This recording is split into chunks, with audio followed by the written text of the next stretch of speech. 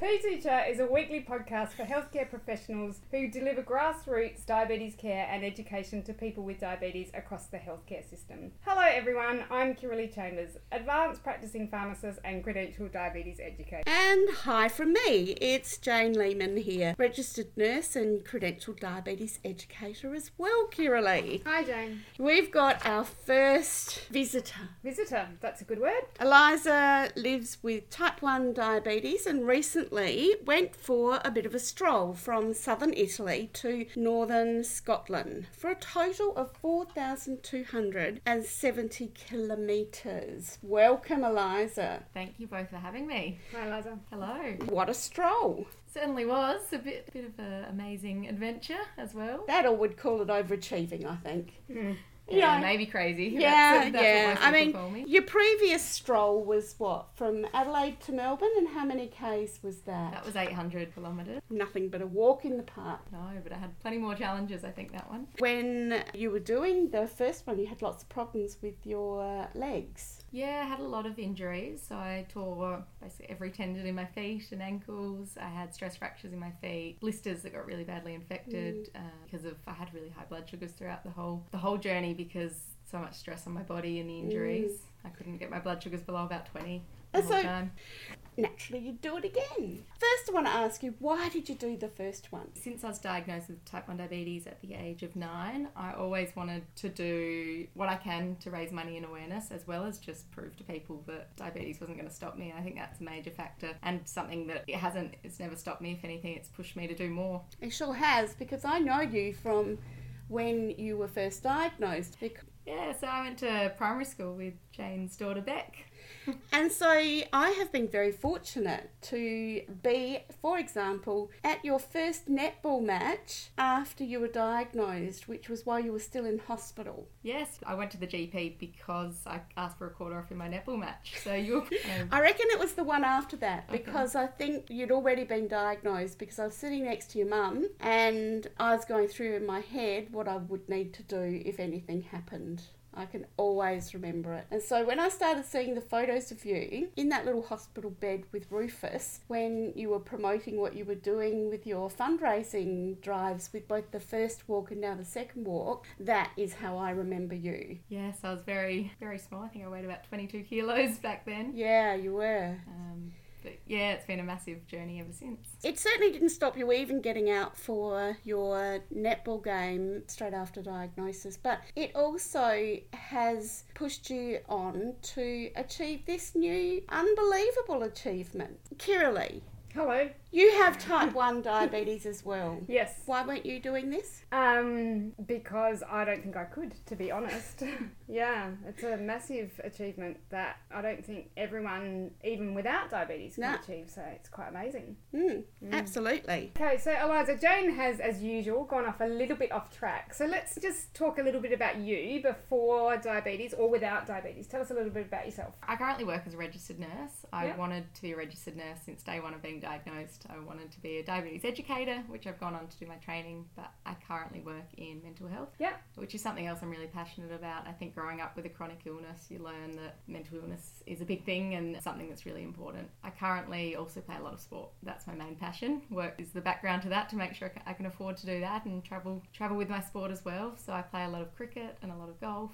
I like to challenge myself in many ways, and I like to get out and about and be in the outdoors. Excellent. So you sound fit and healthy, which is interesting, isn't it? Because the comments that we often hear is that diabetes is such a hidden disease and we don't see it that often. But you're kind of the epitome of health and wellness, which is really a credit.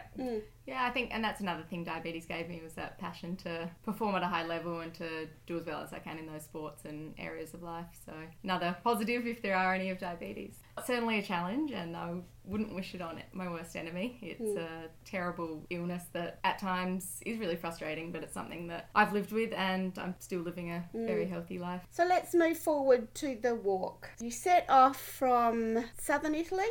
Yes, down on the boot of Italy. So what was the town that you started off in? So I started in a small town called Brindisi, which is sort of on the heel of the boot. I mainly chose that area because there was an airport and I could fly into it, and it was the most southern place I could get to, really. Wow, that's a good choice. Well, you couldn't walk there. No, I did fly there. When you started, like, Did you start with anyone around, or did you just like rock up and just start on one point and think, oh, right, okay, step one? Yeah, that was basically it. So I flew into Brindisi on a Sunday night, turned up to my hotel, no one was there to greet me, the place was closed, and the guy that owned it was at a party somewhere. So that was my first challenge, straight Welcome from to Europe. Yeah. And then the next morning I just took straight off, started walking. So how many days did it take you to do the whole walk? It's 177 days in total. Any rest days in that? There were, so I had, for the first 100 days, I think I had 2 days off. Wow. It was only meant to be one, but I walked a little bit further each day, so I got a second day. Yeah. And then when I got to the UK, I had a few stops for the Ashes. I'm very passionate about my cricket, so I walked via a few cricket matches along the way.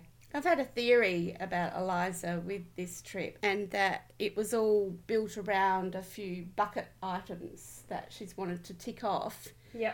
I mean, sure, walking for 177 days might be one of those, but I suspect the Ashes, but also playing golf at certain golf courses that you did along the way as well might have been a feature. Definitely. When I was planning this walk was originally across America, and I had a few challenges organising that, but when I realised the Ashes were on in England, I thought, why not change it to across Europe? And somehow it just was timed perfectly. Well, you did, because you got there. I don't think you were late for any. No, I think I was ahead at all times. It was good, so I managed to get to 3 men's matches and one of the women's matches. Yeah. And watch them win, which they hadn't won since basically a month after I was diagnosed. Was the last time Australia won in England.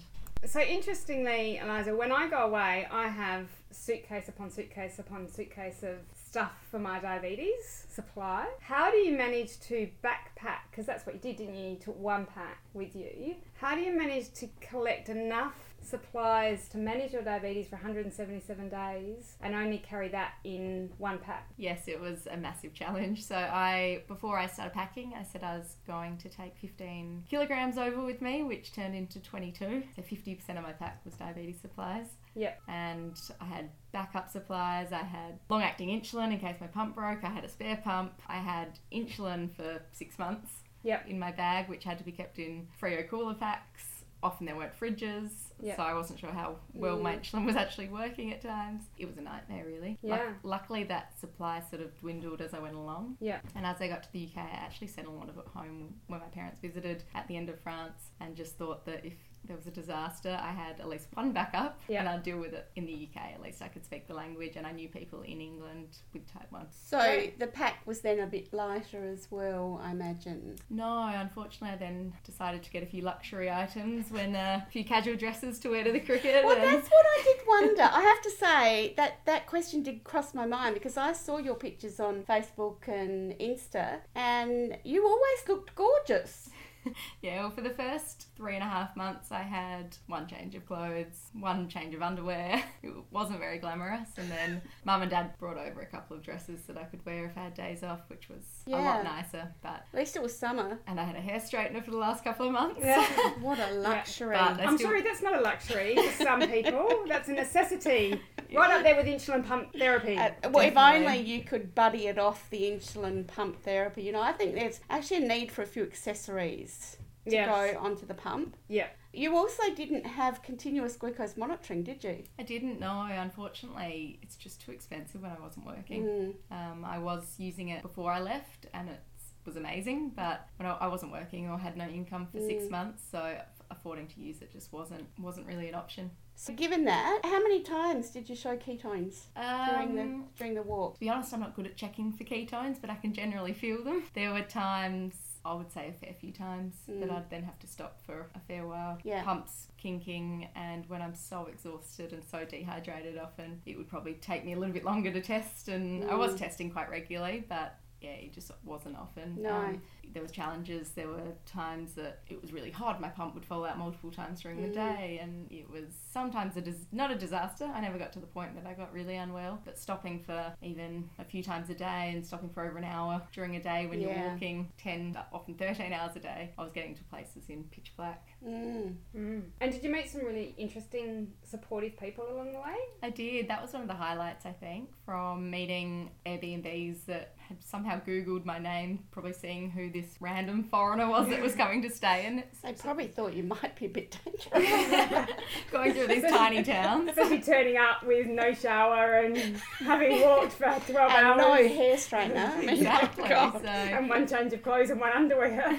I had some places then give me free accommodation or cook me a big Italian meal when I got there, which was lovely. And then I met families that had kids with type 1 or were living with type 1 themselves. So that was just an extra inspiration, I think, to go with it. And it was great just knowing how similar and how different each country is with managing and the support they get for type 1. Yeah. Wasn't there a mayor? Wasn't there some kind of an award ceremony or something? Yeah, so in a town called, I'm not sure if I can pronounce it, but Acqua di Pente or something along those lines in Italy, there was a mayor that had written out a certificate for me and met me the morning before I left to thank me for going through their town, and they've all welcomed me back and still in contact with amazing. From a family from that town. So that was an amazing experience. That's gorgeous. And I dare say too, lots of people donated as you went along, because that was the aim, wasn't it? What was your target that you were aiming for with this one and the last one sort of put together? So my fundraising target for this one was 100,000. Yeah. And for my previous walk, it was 25,000. Wow. So I hit the 25,000 when I walked to Melbourne, and I'm still on the way up, but I'm just over 76,000 at the moment. I guess it's good for us to give a plug just now, but we'll do it later. We'll also put a link to Eliza's website on my Ed Health website as well. Yeah. But if you do want to donate, Eliza Bartlett, jdrfwalk.com, and that's it. That's the website. Yeah, that's the website, and there's blogs and everything on there. So if you want Lots of pictures too. Lots from of pictures. The trip. And some great ones. Oh, you even had a golfing outfit. Yes, that was another thing when I got rid of some diabetes supplies. I went and bought some golf shoes. Did you? I did, so that gives people a kind of a bit of an understanding of how much stuff people with diabetes have to carry. If you can fit golf shoes, a couple of dresses, a hair straightener, and a couple of other things, and that's still not taking up the room that the supplies are taking up. No, I still had 3 months worth of diabetes supplies in there. Yeah. And that was only probably lost 3 months worth at that stage. So did you find you had to throw any of the insulin out that seemed to not be working that well? No, I didn't find that I had any issues with the insulin, but I did get a fresh supply after 3 months when my parents came to visit. Oh, yeah. Just to make sure it was all that working. was a good idea. And I managed to get connections with a few different people in Italy and France that if something did go wrong, they said they could access me insulin. Yeah. Same with in England. Yes, well, with social media and everything now, the world is so much smaller for people with type 1 diabetes. I end up talking to people all the time all over the world. On Twitter especially is quite amazing. And I know you were still having some social media input along the way as well. Definitely, and I've seen people get in really tough situations overseas and not know anyone and get a spare insulin pump, or it's amazing how small the world is and how you can find things when you're desperate. We see that all the time. People will say, they've forgotten their insulin and flown into a city and someone's piped up and said, I'll meet you at the airport, what do you need? Yeah. Because that's the general community, I think, trying to help each other out. Yeah, it's a worldwide community, which is really positive for people who then want to go travelling. It certainly makes it a little bit easier if you feel like there's other people around. I think it's a safety net if your backup of your backups fail, to have someone there that you know that at the end of the day might be able to bail you out of trouble. We don't use it as the first safety net, but maybe as a backup of a backup. You said before that you don't check for ketones, but that you feel it. What happens? What makes you feel like you're producing ketones? Generally, when I get ketones, I start that nauseous. So I go from being the high blood sugars of feeling really thirsty, tired, and then I get that real nausea and start to feel a bit sick. Yeah. And that's a pretty clear indicator I've got ketones. And another thing was just adding that extra glucometer, because my current glucometer doesn't test for blood ketones. So that's just extra supplies to carry again. Yeah. I've never had serious DKA, touch wood, and I know it's a real risk and it could have been over there. It's just something that I've probably got a bit slack with, if anything, over the years. But you didn't get into trouble at all, did you? As far as health, were there any...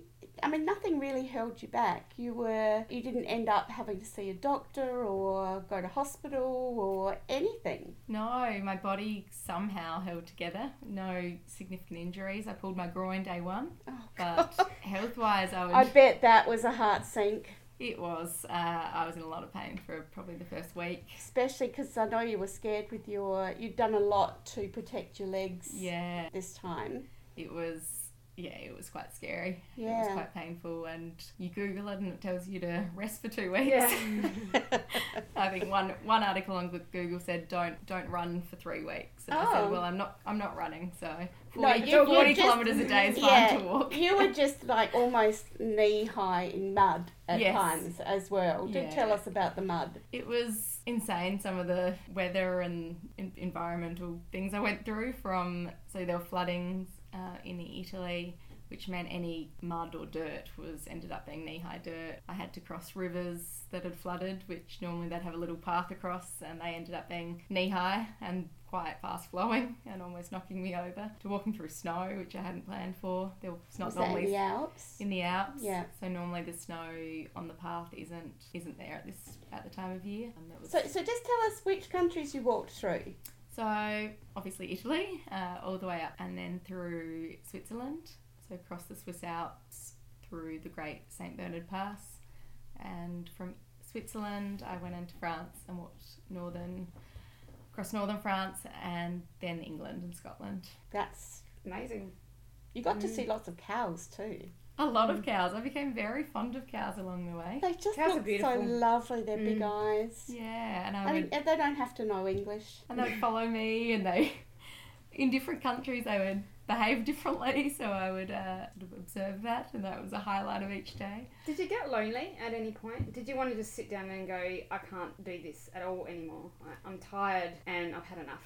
I never had the thoughts of giving up, so that was lucky. I had thoughts of being quite lonely, and I was exhausted, and there were days that I was super emotional for no different reason. I wasn't more tired one day to the next. It was just how my brain was working that day. And sometimes my tougher days were my best days. I was really determined, happy and inspired, and then I'd have a really easy day and just be an emotional wreck and be crying the whole day. I felt lonely, but I had loads of things to listen to, and I'd make friends with the cows, and I had my Rufus bear with me.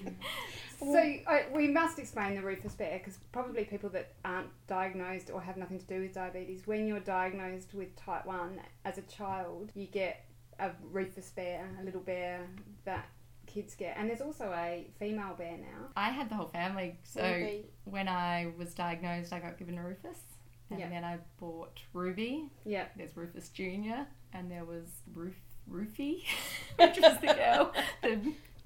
Roofy, yeah. I never got a Rufus bear.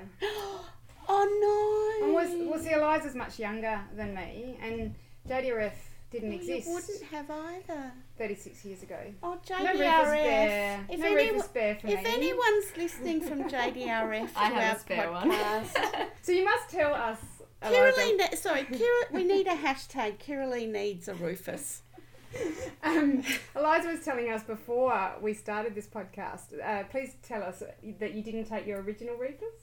No, I didn't. So my original was pretty special to me growing up. It was my little friend with diabetes, and I didn't know that many other kids at the time with type 1, even though I did a lot of fundraising and things for JDRF. And I know my brother used to hide him from me and do all the things an older brother does, but yeah, he was with me all the time. I'd take him to family events and everything, so I didn't really want to risk taking him on this big adventure, but I got a backup to know that he was with me. Yeah. Well, Rufus certainly got photographed in lots of different places, and I have to say he looked like he was having a pretty damn good time. He was having a tough time too. He fell in a few puddles of mud. I was going to say, I wonder if he got snowed on. His head started to rip off after a while, so luckily Mum came and sewed his head back on and gave him a bit of a wash. So he was well looked after. Oh, he was probably sending messages home to original Rufus saying, "You're lucky you're Not not coming come." It's dangerous out here in the wilderness. Yeah, he got chased by wild dogs. Yeah, this girl of yours just gets us doing crazy things. Stay home. Yeah, the original Rufus came on my walk to Melbourne though. Yeah, well, So that was... he's done one. Yeah, no, I think that's fair enough, and I think it's good for stand-ins in the future. The other thing I was going to ask is, what was the longest day? My longest day was, I think, 45 kilometres distance-wise, but I had longer days time-wise, so I might have been walking through the Alps and had a 38 kilometre day that took me 13-14 hours to do. It just depended where accommodation was, so I often couldn't choose how long my day was going to be. It was the next possible place to stay that night. So a few times you turned up at places where they either weren't expecting you or there was no accommodation or that sort of thing. What happened? A few times that happened in Italy. I would book accommodation, turn up, and there was no signs of anyone, which was terrifying. I thought I'd be sleeping on the street a few times. Because that was early. That was early in the trip. Like I said, day one, that happened as well, but it happened a few other times, and times that the next closest town was 10 kilometres away, and there often wasn't reception, and there was thunderstorms, and it was awful. There was one time my phone was completely flat, and I turned up to the place and I had to walk the last 10 kilometres without directions. Finally got there and there was no one there, and I searched the town for about 3 hours. No one spoke English. Oh, goodness. No one could help me even charge my phone, even though I had a charger. I just said, I just need a power point. Everyone's like, we don't understand. And then I found some young boys that were about 17 and sort of pleaded. I was like, do you speak English? And they're like, Romeo and Juliet. And I was like, oh well, this will do. Were they proposing? They helped me, and they helped me charge my phone, and they ended up, parents owned the hotel. Oh, how lucky. So yeah, just luck. There are multiple times that I just had to walk an extra 10k. I may have got to the accommodation at 8 o'clock at night and it was already dark, and the next best option was to walk for another 2.5 hours to get somewhere to sleep. Wow. What was the latest you got in? Around the 10:30 at night, and that was often without dinner or anything. Yeah. So how many hypos do you think you had? Oh, I should have counted. They came in waves, so some days I'd have multiple, then I wouldn't have any for almost a week.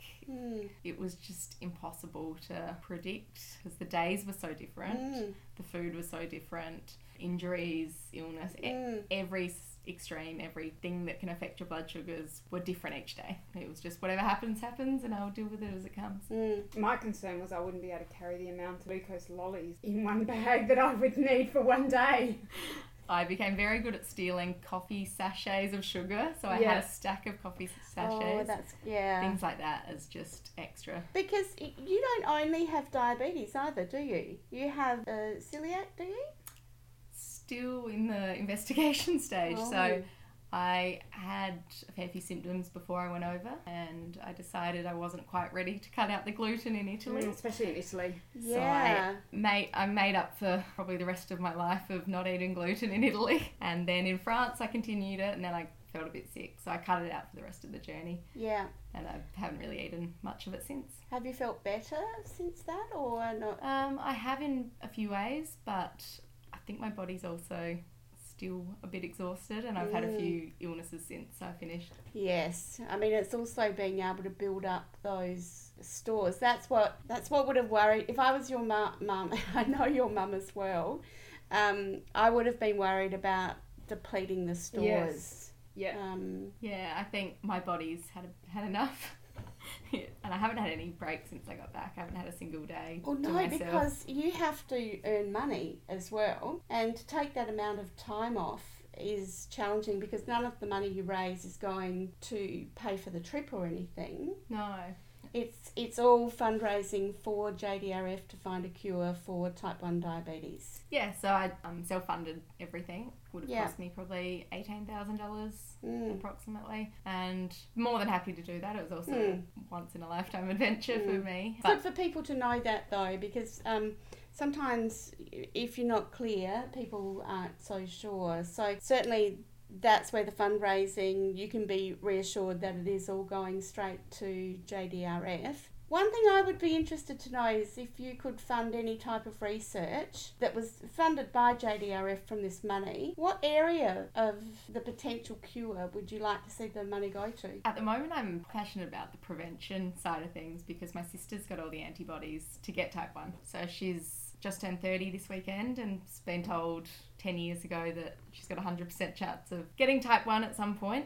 So seeing a prevention or a delay, which is already, there's great research out there at the moment. I think that's something I'm quite passionate about. As much as I would love a cure instantly and love to live without it, a prevention's going to be better for the long run for millions of people down the track. Yeah. And the other thing is that when you came back, you had a little person waiting to meet. I did. So I had when I got back, my 4-week-old niece, who it was really tough being over there, not seeing her born, and I've definitely made up for it since. Plenty of cuddles since I got back. And that was your brother's little girl? Yes.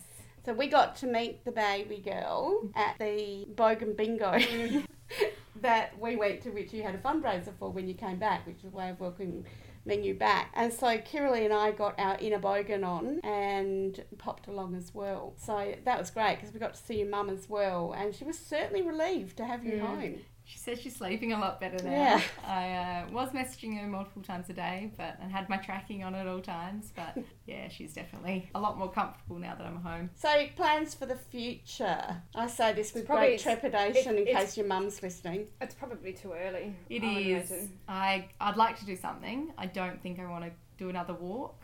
I've done 2 now, and I don't like walking. That's the funny thing. I'm a walker. It's just something to challenge myself. So I did not expect you to say that in this interview at all. No, I'm not a big fan. I've never been a runner or a walker, so maybe I'll try something in a different area or a different challenge. Maybe you could hit a golf ball to somewhere. There is the longest golf course in the world, which is in Australia, which I think is 1,000 kilometres or something. Across the desert or something. Across the Nullarbor or somewhere. I think it is. Maybe that'll be my next journey. Well, considering Eliza, also Kiralee, had enough energy at the end of her walk to play around, like straight after with her family, on the... Royal Aberdeen golf course. Royal Aberdeen. Because that's not... You walked it, yeah? You didn't take a buggy? Yeah, I walked it. Yeah, of course you did. I didn't include it on my kilometres, but I said I'm not finishing this walk until I've hit that ball in the 18th hole. So as soon as I did that, I felt like... Did you win the round? I had a terrible round. We won't mention that. That does not surprise me, given what you've described. No. Well, I was amazed. You were in your skirt, you're in your golf shoes, hair up in the ponytail with the little sun visor, and looking very impressive as you always do. I would really like to thank you for coming in and having a chat with us. Like I said, I've known you for a long time. You've always been inspiring. I will be fascinated to watch what you do in your career as well as you move forward, because these experiences must shape things in that direction for you as well. So what would your dream job be at the end of all this? I'm still trying to work that out. I think these experiences will shape something, but I'm not sure what yet. I don't think that I want to be a mental health nurse 9 to 5 for the rest of my life. I would like to get into some sort of diabetes role, but maybe in a different way, and I just need to shape what I really want to do. I reckon you should do a business plan and see how you shape it yourself, because I suspect the job isn't there yet. You may have to create it yourself. Yeah, I think so. I think in the meantime I'll try to do work with kids with diabetes, things like that I'm quite passionate about, and help inspire them, but we'll work down, I guess, what the future will hold eventually. Oh, Kiralee, inspired to walk from here to Perth? Well, interestingly, Eliza and I did speak about that after she'd done her Melbourne trip, and I was on board to do the America trip, but then, of course, lupus came along, and that's me out of doing any physical activity. If it was just diabetes, absolutely, I would, because diabetes wouldn't hold me back, but unfortunately a couple of other autoimmune disorders, lupus being one of them. That's it for me for major physical activity. So don't forget that the P2 chat episodes can be found on Whooshkaa. We love Whooshkaa. I love that word. iTunes, podcasts, and Spotify. So you can listen to them at work, when you're exercising. Eliza can listen to them when she does her next walk, wherever that is, although she says she's not doing any walks for a little while. Over the weekend or at your office or while you're doing paperwork. You can subscribe, rate and review this show while you're there. So next time, I don't think we've worked out what we're chatting about, have we, Jane? No, we've talked about biosimilars because they're a bit in the market at the moment with insulin, so we might talk about that, I reckon. Yeah, that sounds good. I've started doing some reading to catch me up on that. You're probably more over it than me, but seeing as they all came in just recently. So I reckon that might be a good one. Yeah, that sounds good. And otherwise, we can consider who else we're going to invite in. We do have a couple of guest speakers. We do have a couple of other people. Visitors. Yes, Helen Edwards is coming in. Yes. You know Helen as well. Yes, I know Helen. Another lady with type 1. And we've got a couple of people that are using looping as management for their type 1 diabetes. We thought we might have a little panel discussion about looping and see about that. I guess that's really all for us for now.